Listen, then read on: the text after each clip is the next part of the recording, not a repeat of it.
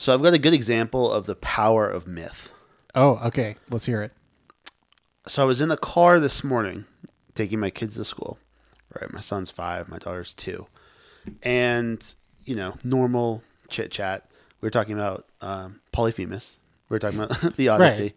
Right. And I was telling my son all about Odysseus and how his men, escaped by grabbing on to the bottom of the sheep.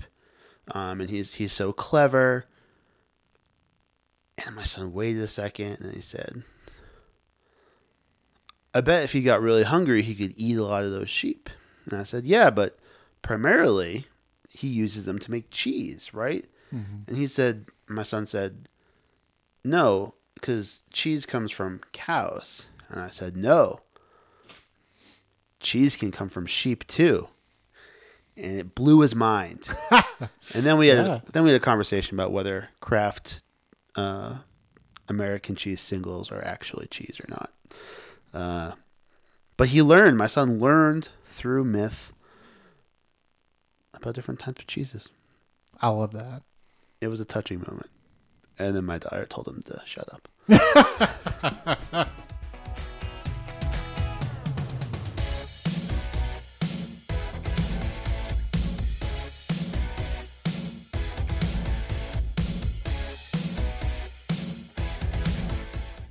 Welcome to the All Roads podcast, where we connect antiquity with the present, but we do more than that. We share our love for the ancient world. I'm your host, Dr. Sam Kindick. And I'm Sam Hahn. Let's do this. Yeah. This is episode 2, talking about the Sea of Monsters. I really enjoyed our conversation about Jason and all of the other connections that we made to the ancient world.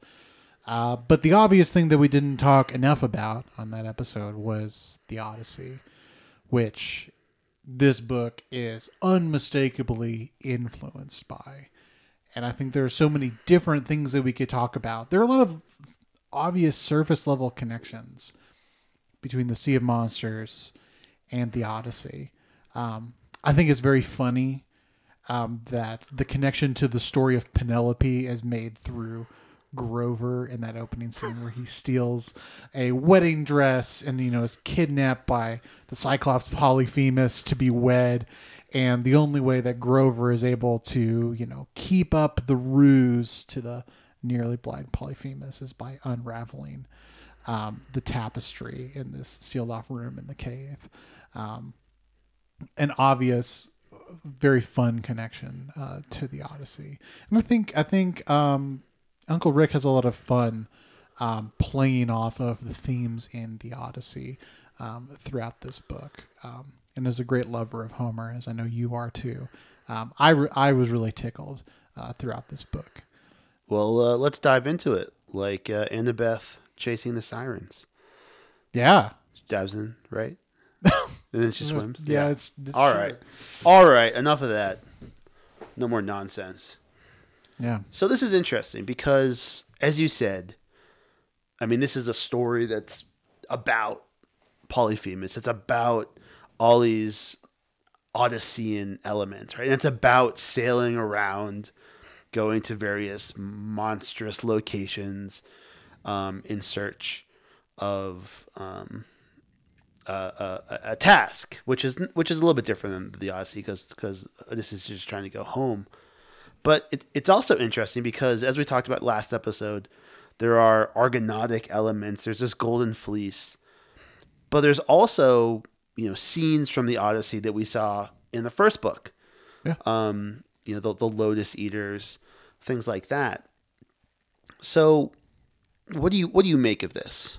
What do you make of this, Odyssey as quest for Percy and Annabeth? I think on the one hand, it is kind of the natural place to begin for the son of Poseidon, right? It's just like, what a better place to have, especially now that he's embraced his power, right? He's firm in his identity until, Tyson comes along and there is a little bit of an existential crisis that Percy has about his identity as a son of Poseidon. But, it is the kind of the natural evolution, right? What a better place for the son of Poseidon, to have an adventure than in the water, on the seas. And the connection between, the Cyclops being sons and daughters of Poseidon, obviously Tyson being a half brother, a step brother, ties us also to Polyphemus, and also the notorious hatred between Odysseus and Poseidon. Right as it takes so long for Odysseus to come home, it's Polyphemus's curse. For Odysseus to wander and come home late, and all of these different things. So there's obviously a strong connection between Poseidon and a lot of what happens in the Odyssey. So that's obviously going on, and it's just so memorable. Again, I loved teaching the Odyssey to students because most of the Odyssey is not the parts of the Odyssey people know. People know the Cyclops. People know Circe. People, know a handful of these kind of famous, vignettes that take up not all that much of the book, actually. The book is very long, right? It's a long epic poem. And the parts that people know are the story that Odysseus tells the Phaeacians himself over the course of a couple of books. Yeah, I think essentially. it's 5 books. Like all the monsters and everything is like 5 books, and it's a 24 book poem. Right. And so I love teaching the Odyssey because you get to say, okay, what is actually the Odyssey about? Like, it is really not about these stories. They tie into the bigger themes, but that's why I love teaching it. But again, those stories are so memorable, just like we talked about in the first book, right? Medusa is immediately recognizable. Again, I think the Polyphemus story is kind of notorious, and most people have heard it.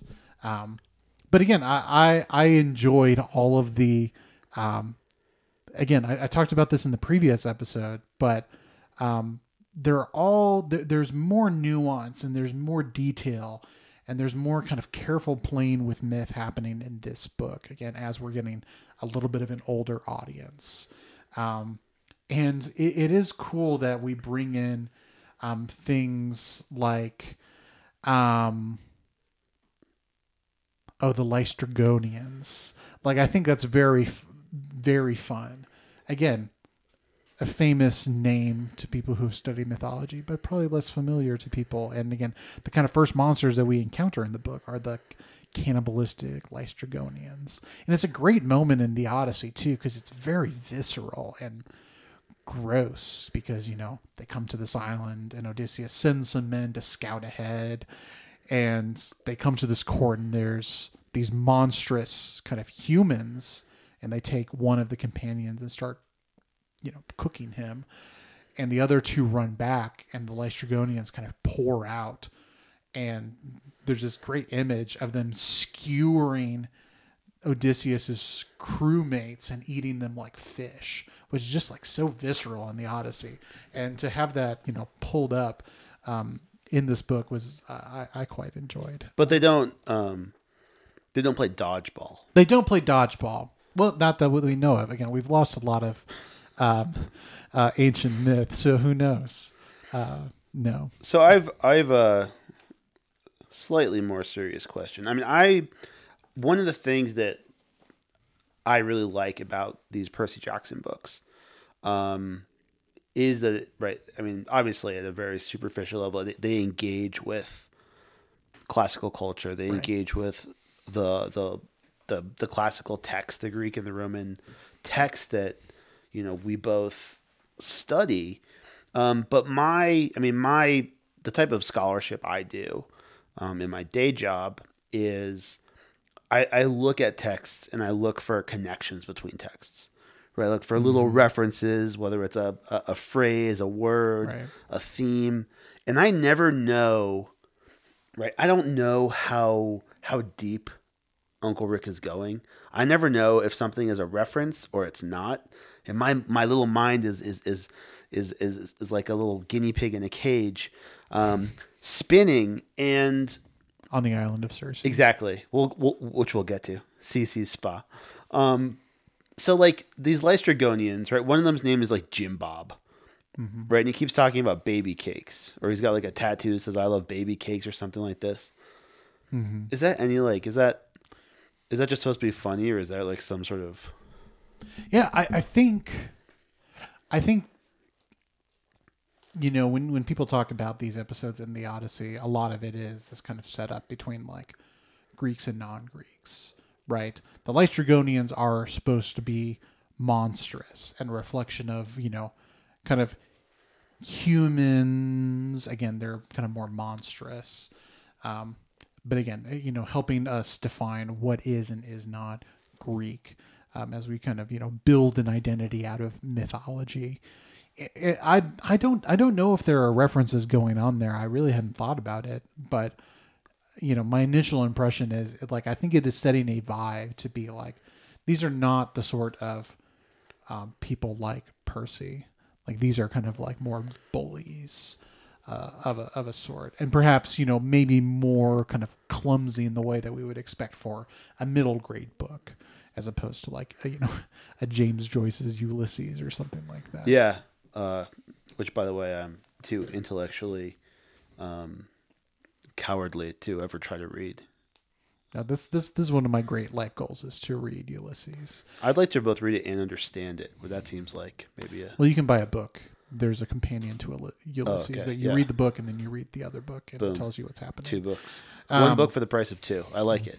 Yeah, and so I think that's a nice. I'm glad you said that. That's sort of the way of.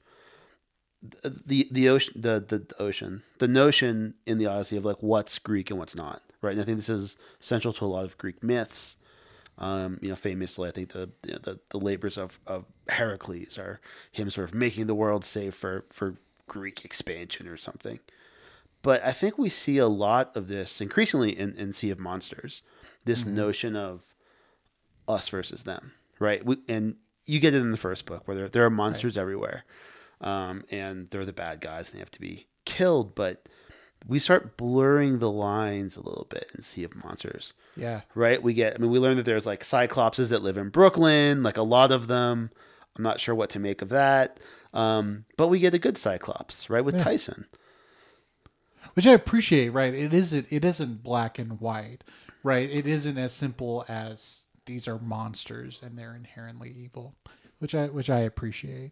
But we also start to blur the sort of lines, and we talked about this a little bit in the last episode, of sort of, I don't want to say reality, but sort of the normal world in the mythic world, right? Percy and Annabeth and Tyson, they go on this quest. They go into the Bermuda Triangle. They're not in, they're in monstrous locations, for the most part.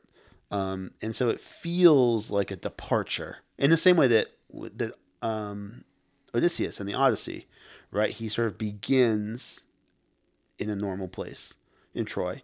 And he ends in a normal place, in a real place in Ithaca. But what happens between point A and point B is, famously impossible to map. And people do try this, right? Mythographers try to be like, well, this was in Spain. The entrance to the underworld is over here. Right. Polyphemus is in Sicily. Right, exactly. And I think there's more, if you dig beneath the surface, there's more going on there. Right. But there is this sort of journey away from the mundane. Right. And just kind of out of, there's more encounters with, again, monsters, the mythological, and again, just this kind of like things that are wrong with, like things that are dangerous in a way that is quite a bit different than the first book. Again, something that I really love about this book is how it builds very nicely on kind of the central theme of the Odyssey. Whenever you teach the Odyssey, you have to talk about the Greek concept of xenia. You may have heard this, you hear terms like xenophobia. This is related. Again, xenophobia, fear of the foreigner. But xenia is this idea of hospitality, that there is a certain kind of decorum. There are certain privileges that you extend to people who show up at your home, right? And kind of the traditional way, right? When someone shows up at your house, you feed them, you give them a bath, and then you ask, "Who are you?" Right? That's kind of the way the Greeks approach hospitality. And the Odyssey is lots of examples of people not following Xenia, who refuse to extend that hospitality. And a lot of that has to deal around, are you feeding yourself or your guests? And are you feeding yourself with your guests? And I do love how much Sea of Monsters builds on this idea of cannibalism kind of throughout, right? Again, when we meet the Lystragonians, they're obviously cannibals. They want to eat the kids at the school, and they're planning on taking them out by playing dodgeball. But then, you get to Camp Half-Blood, and, who is the new face in town? It's Tantalus. And he tells his own story where he, fed his own child to the gods as kind of retribution for them taking back, the ambrosia and nectar that he snuck away from Olympus. And, feeding your own child to dinner guests is considered a faux pas in ancient Greece and I suppose modern day. Then and today. Yeah. Right. And, it's a violation of Xenia. That's not how you treat guests. And there are countless examples. People will point to even, Scylla and Charybdis. Charybdis is this kind of whirlpool vortex, just a massive hole, always consuming, never giving. Same thing with Scylla, always plucking people out, always consuming, never inviting. What about the sirens? I've never heard that reading before, because the sirens do offer you something. It's a deception, right? Maybe that's the problem, that they don't come through on their promise, but they definitely show you something, right? And again, for Annabeth, it's this notion of rebuilding society, right? Yeah, again, I'm not aware of a mythology in which the sirens are eating the people who are lured to them. But again, I think it builds nicely on this. And I think my absolute favorite example, again, we could go on and name a bunch of other examples. Polyphemus obviously plays into this trope too.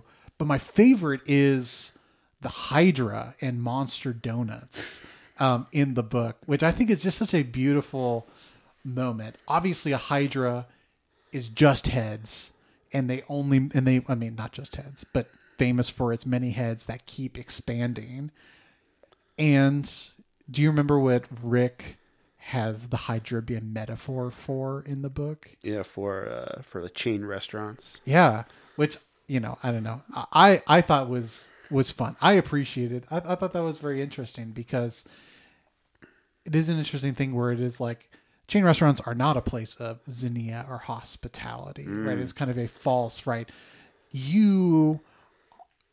Their goal is not to give you hospitality. It is kind of their own profits, and it is kind of parasitic in this way that I found very interesting. I like how Rick inserts his own politics into his books in some very kind of obvious ways, and I thought that was a good example of this kind of violation of Xenia, or just this example of just like excessive consumption with no giving to the people who come by. And what better example of that than a donut shop? I still don't entirely understand what happens in that scene. Right? Why is the donut shop there? I mean, I think that's kind of the point, is like, why is this? Why is there a Taco Bell in every town, right? In the middle of nowhere, I when I drive to visit family, we drive through a lot of very small towns, and there's always a McDonald's there. And you think, why is there a McDonald's here of all places, right? It's because it's everywhere, right? And maybe that's a bad thing. Maybe there is an issue with that. And I think that's kind of the point, is why would there be this, chain restaurant in the middle of nowhere? So it's not like a trap, right? I mean, that Tyson goes in and buys like a box of donuts. Like, if Percy had gone in and tried to buy a box of donuts, would the Hydra have just like attacked him? Yeah, I don't know about maybe the logistics of how it's operating in the book itself. But again, I think it is a very powerful image that I think plays in really nicely to this theme of the Odyssey and theme of, the Sea of Monsters and this kind of like consumption and kind of cannibalism. Yeah. And I think there's a really beautiful inverse of that in the book. When you kind of immediately after that scene, right, they run into Clarice, who's on this, Confederate ship that her father has, recruited for her with a bunch of dead soldiers. And, obviously Percy and Clarice have a very tense relationship out of the first book. But one of the first things they do after they get a tour of the ship is they go down and they have dinner together. And they have peanut butter and jelly, chips, and Dr. Peppers. But there is this kind of extension of hospitality by Clarice that you don't really see throughout the book. Again, as an example of this is why these people are actually connected and they can actually have this relationship because they kind of share this kind of common courtesy, this common, social value that they extend to one another, even though they are, seemingly enemies. And they do work together, and they need to work together, even though, right, when they get to Polyphemus' island, Clarice really ruins everything by by outing Grover as not a Cyclops, right, and as a satyr. And I don't know. I'm not a huge fan of Clarice generally. I don't think we're supposed to be. Sure. But in that moment, I was really frustrated. I was like, and Annabeth is freaking out. She's like, "Shut up! Like you're so dumb." Right. And Clarice is like, and then she gets tied up. She's like, "Let me go so I can beat you up." And what an uninsightful thing to say. I don't know. Unless, I guess it could incite anger, but there is no insight. I don't know what you expect from the daughter of Ares. Yeah, no, it's true. It's true. So Xenia, I've got another, because one of my favorite moments in the Odyssey, which we get here, is the island of Circe. Mm-hmm.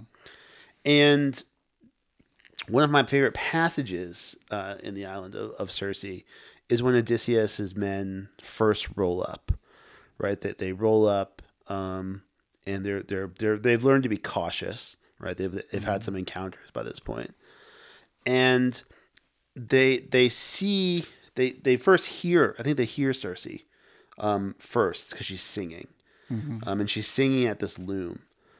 But as they get up, they see this house, and I'm just looking at my my lobe with Murray's translation, and to quote it, within the forest glades they found the house of Circe. This is in book 10. Built of polished stone in a place of wide outlook, and round it were mountain wolves and lions whom Circe herself had bewitched, for she gave them evil drugs. Yet these beasts did not rush upon my men, but indeed, wagging their long tails, stood on their hind legs. And so we get this image of this house that is a house, right? It represents civilization, but it's sort of intertwined with the things that are wild. Mm-hmm. And it's inviting because she's singing, and it's civilized and domestic because she's weaving, right? And there's obviously connections to Penelope, or in this case, Grover.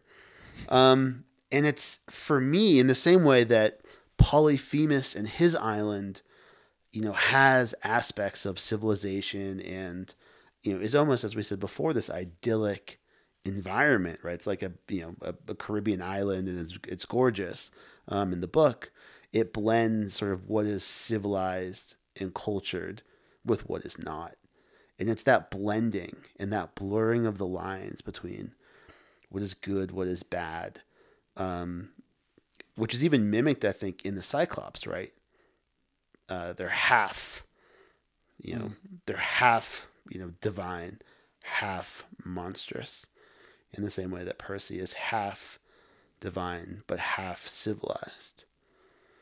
Yeah. I wonder if you can speak more to the point you made about Polyphemus's island being a mixture of like idyllic and civilized. Because when I think of Polyphemus, I don't really see like what is the civilizing element there. Again, we talked about this in the last episode, but there is this kind of like golden age depiction in the island of Polyphemus. Even in the Odyssey, right here, it's golden age because of the golden fleece. But in the Odyssey, again, absent of the golden fleece, it is this kind of, wellspring of abundance. Like there's all this beautiful fruit. It's the perfect place to raise sheep and goats. Or you have an abundance of cheese as your children. Now, so I'm curious what you mean when you talk about the civilizing element on Polyphemus's island. But I do take your point that there is this kind of, what is the kind of halfway point, and Circe is a good example of that. There are lots of callbacks in the Odyssey. Like I think when you see Circe, you are obviously supposed to think of Penelope, but I think you also think of Helen when you see Circe for the first time in the Odyssey, because famously when Telemachus, Odysseus' son, who the very beginning of the Odyssey is concerned with, when he visits the house of Menelaus, who's come back from the war, has won back his wife, he is plagued by kind of PTSD, as we would describe it in modern terms. And so Helen is drugging him to kind of keep him, at bay and help him, and people talk about whether or not this is malicious on her part or not. But, and again, we think about this also with Jason, right? He meets a witch, who's famous for her use of, pharmaca, her drugs, Medea. And so there are definite like connections we can make within the Odyssey to other characters. And this idea of like, here is a home, but things are not quite right. So I'm flipping now through my copy of the Odyssey, because I remember listening to dwellings, but I was wrong. I was thinking the Cyclops had a society, but they're sort of clearly described as lawless. Right. There are neighbors. Like, again, famously, right, we get this in the book too, this like nobody, Odysseus plays with his own name in the Odyssey. Yeah. Because Odysseus sounds a lot like the Greek word for no one. And then the Cyclops' neighbors are like, who's attacking you? And he's like, nobody's attacking me. And they're like, well, then you're fine. Right. And it's like, haha. But, the Cyclops lives near someone, but they don't live in a society. Yeah. And here, just the first description, and this really, I hadn't remembered this clearly. It really is a golden age society. Yeah. Right. So this is in book 9. Thence we sailed on grieved at heart. This is after they leave the Lotus Eaters. And we came to the land of the Cyclops, an insolent and lawless folk who, trusting in the immortal gods, plant nothing with their hands nor plow. But all these things spring up for them without sowing or plowing, wheat and barley and vines which bear the rich clusters of wine, and Zeus's rain makes these grow for them. Neither assemblies for councils have they, nor appointed laws, but they dwell on the peaks of mountains and hollow caves, and each one is lawgiver to his children and his wives, and they have no regard for one another. Right? So it isn't a society, right, at all. I guess I was thinking, they have food and they have cheese, and Polyphemus is a bad guest, right? Instead of, but Odysseus is also he's a bad host, but Odysseus is a bad guest because they go up to Polyphemus's cave and they just start eating stuff. But then Polyphemus just wants to eat Odysseus's crew, and he bashes them. And Homer describes the sound of the men being bashed as, and their brains leaking out onto the floor. Do you remember how they're described? Huh? Do you remember the metaphor he uses to describe the bashing of the? No. It's like the sound that you make when you bash a puppy on the ground. Oh yes. Horrible. Yeah. You got to read Homer. Homer's wild. Vivid. Yeah. But Odysseus goes in and he violates Xenia, but Polyphemus has already violated Xenia. And then they sort of out-violate each other. But Odysseus, and part of the Xenia relationship for the guest, right, is you're supposed to give something back. Right. Right? And if you have nothing, it's a song or a story. But Odysseus gives, in the Odyssey, Polyphemus a gift of wine. Mm-hmm. But you're supposed to mix the wine with water. Right. You're supposed to cut it. If you're cultured. But Polyphemus doesn't know this, so he gets drunk. Right. And so he's undone by his lack of cultivation. Right. But there's just this back and forth of who's breaking Xenia more. And I think at the end of the day, it's probably Odysseus, right? I mean, I don't know. He steals from Polyphemus. He tricks Polyphemus. He blinds Polyphemus. He doesn't tell him his name. He lies about his name. I guess you could argue eating a bunch of Odysseus's men is.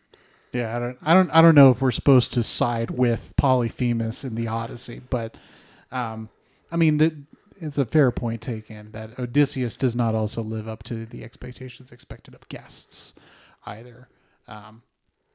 And I assume part of that is like a question of like, how does a Greek behave in non-Greek society? I'm sure that's part of the kind of interest is like, can you have any sort of Xenia when there isn't a host, when the host isn't showing kind of proper respect to the guest? Because in some ways the host is supposed to act first, as I think about Xenia, and right, the guest is reciprocating to a certain extent, and there's an expectation that I extended hospitality to you in this instance, and if I ever visit your home, you'll extend the same courtesy to me, right?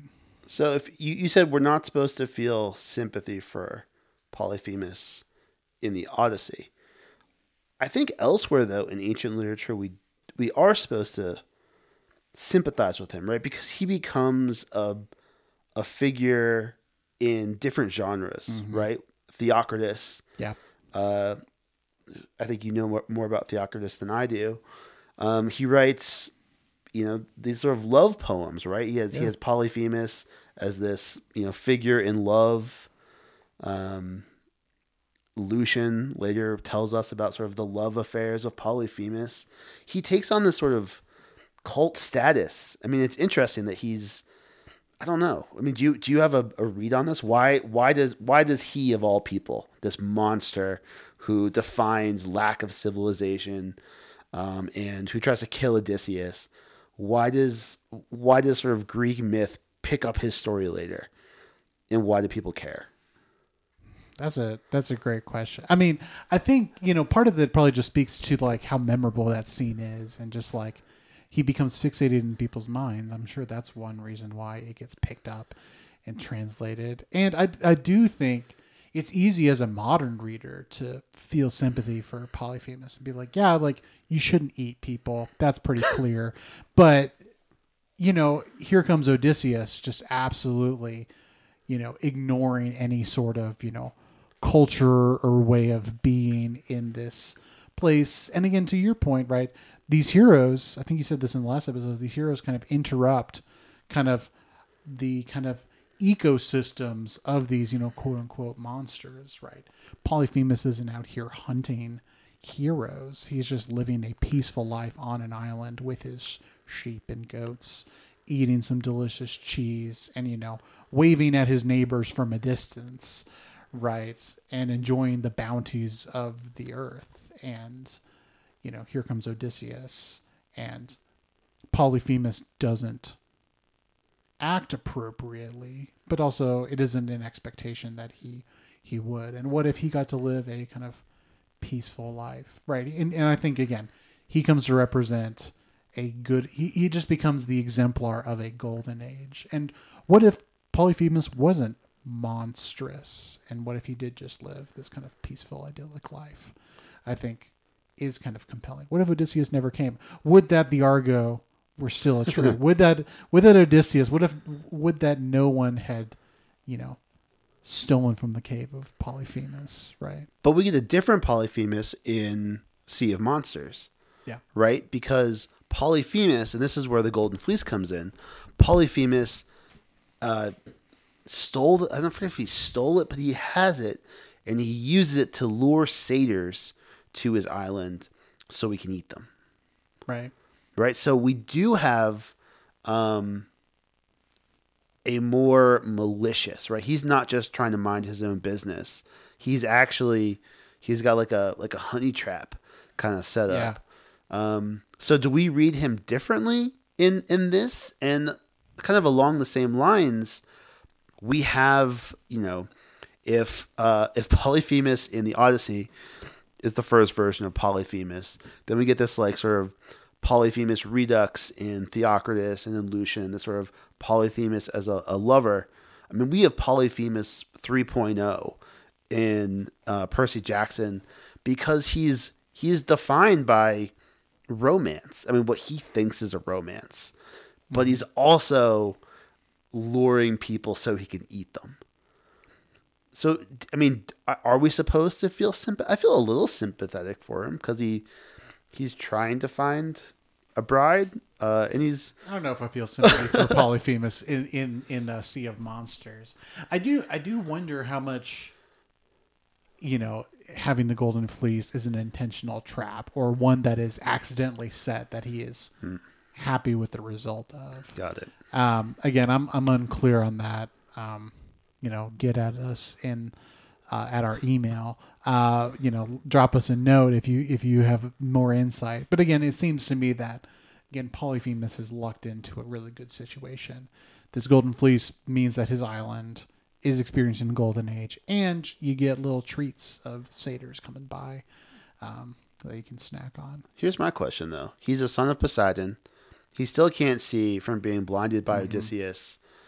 Right, Trojan War is the 12th century, right, 1184. So we're now, 3,000 years plus removed from Odysseus. Percy's always healed in the water, right? Shouldn't if Polyphemus just like went over to the water and like wouldn't the like power of Poseidon like surge through him, or is that a different relationship? Because there is, right, Annabeth does set Percy straight when he does have this moment of realization where he's like, oh wow, Polyphemus is my half brother, just like Tyson's my half brother, just like essentially everyone in Greek mythology is my half brother. Sure. But Annabeth is pretty clear, right, that monsters are different than heroes. Monsters are different than half-bloods. So do we see different rules applying? That's a good question. I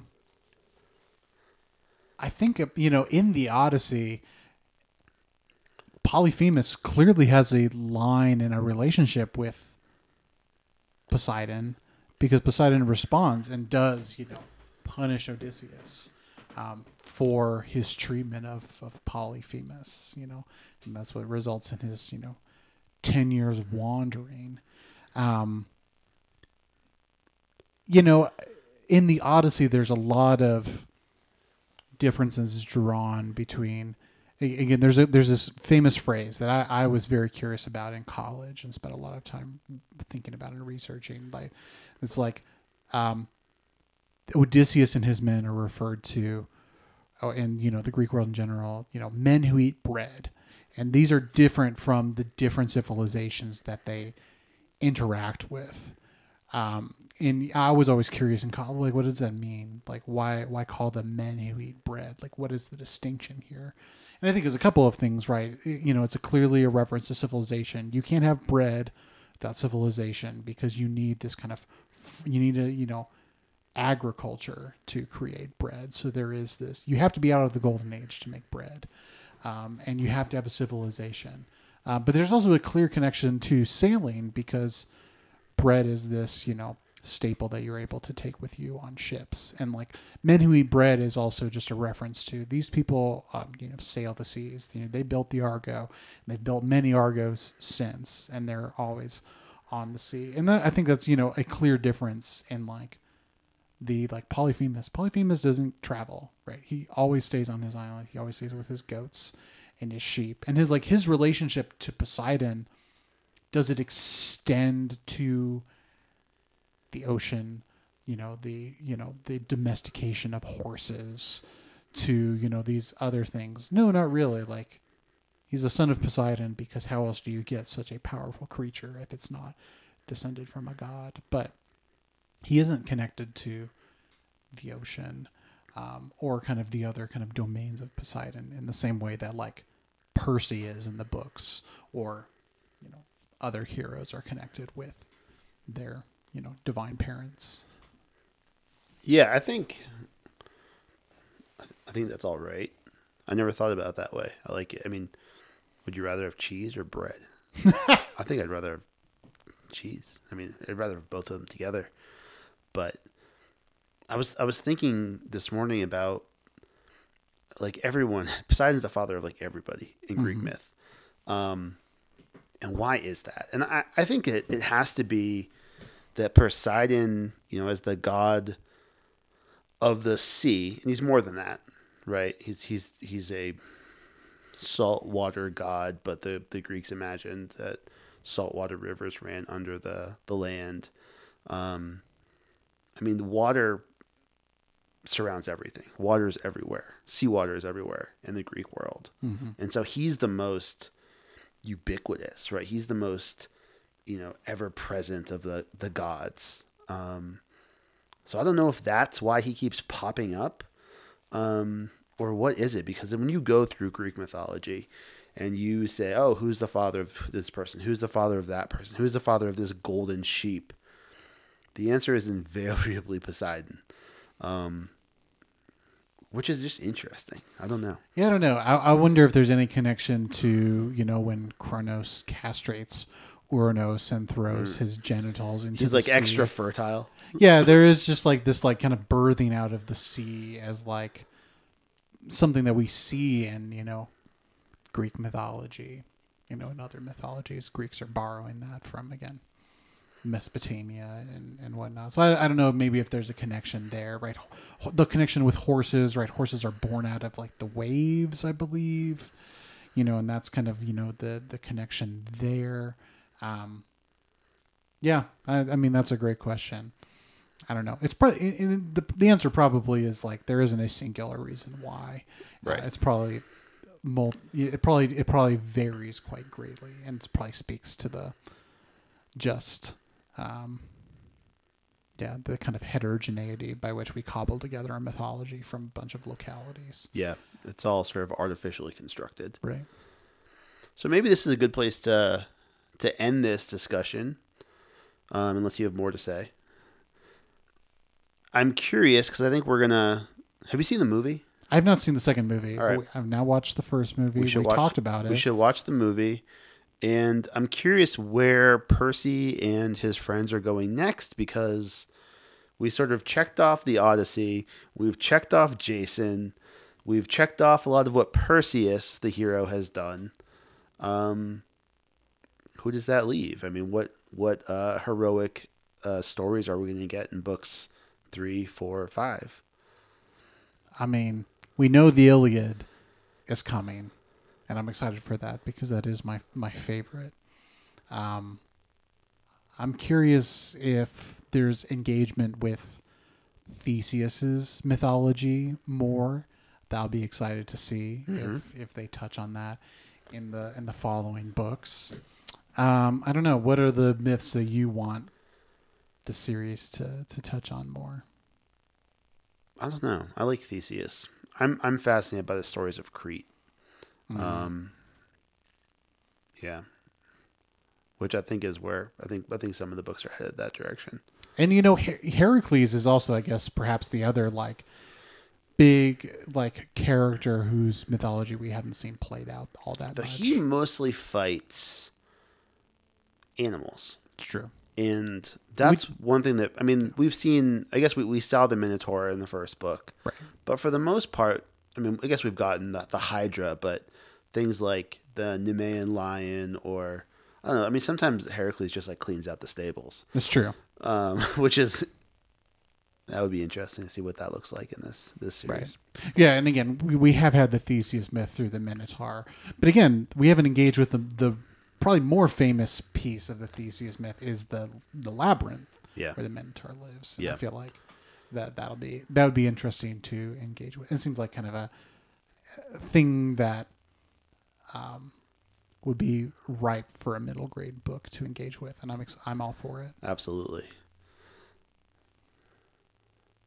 Well, dear listener, we've reached the end of our discussion of the Iliad. If you've enjoyed this, I don't think I could have any stronger recommendation than to go read the Odyssey for yourself and to leave us a review. Not in that order. Yeah, leave us a review first, and then pick up a copy of the Odyssey to delight yourself with, and send us an email at allroadspod@gmail.com. Let us know what you think about the show, what we got wrong, if there's anything that you'd like us to cover in the future. Until next time, thanks for listening. Bye. Bye.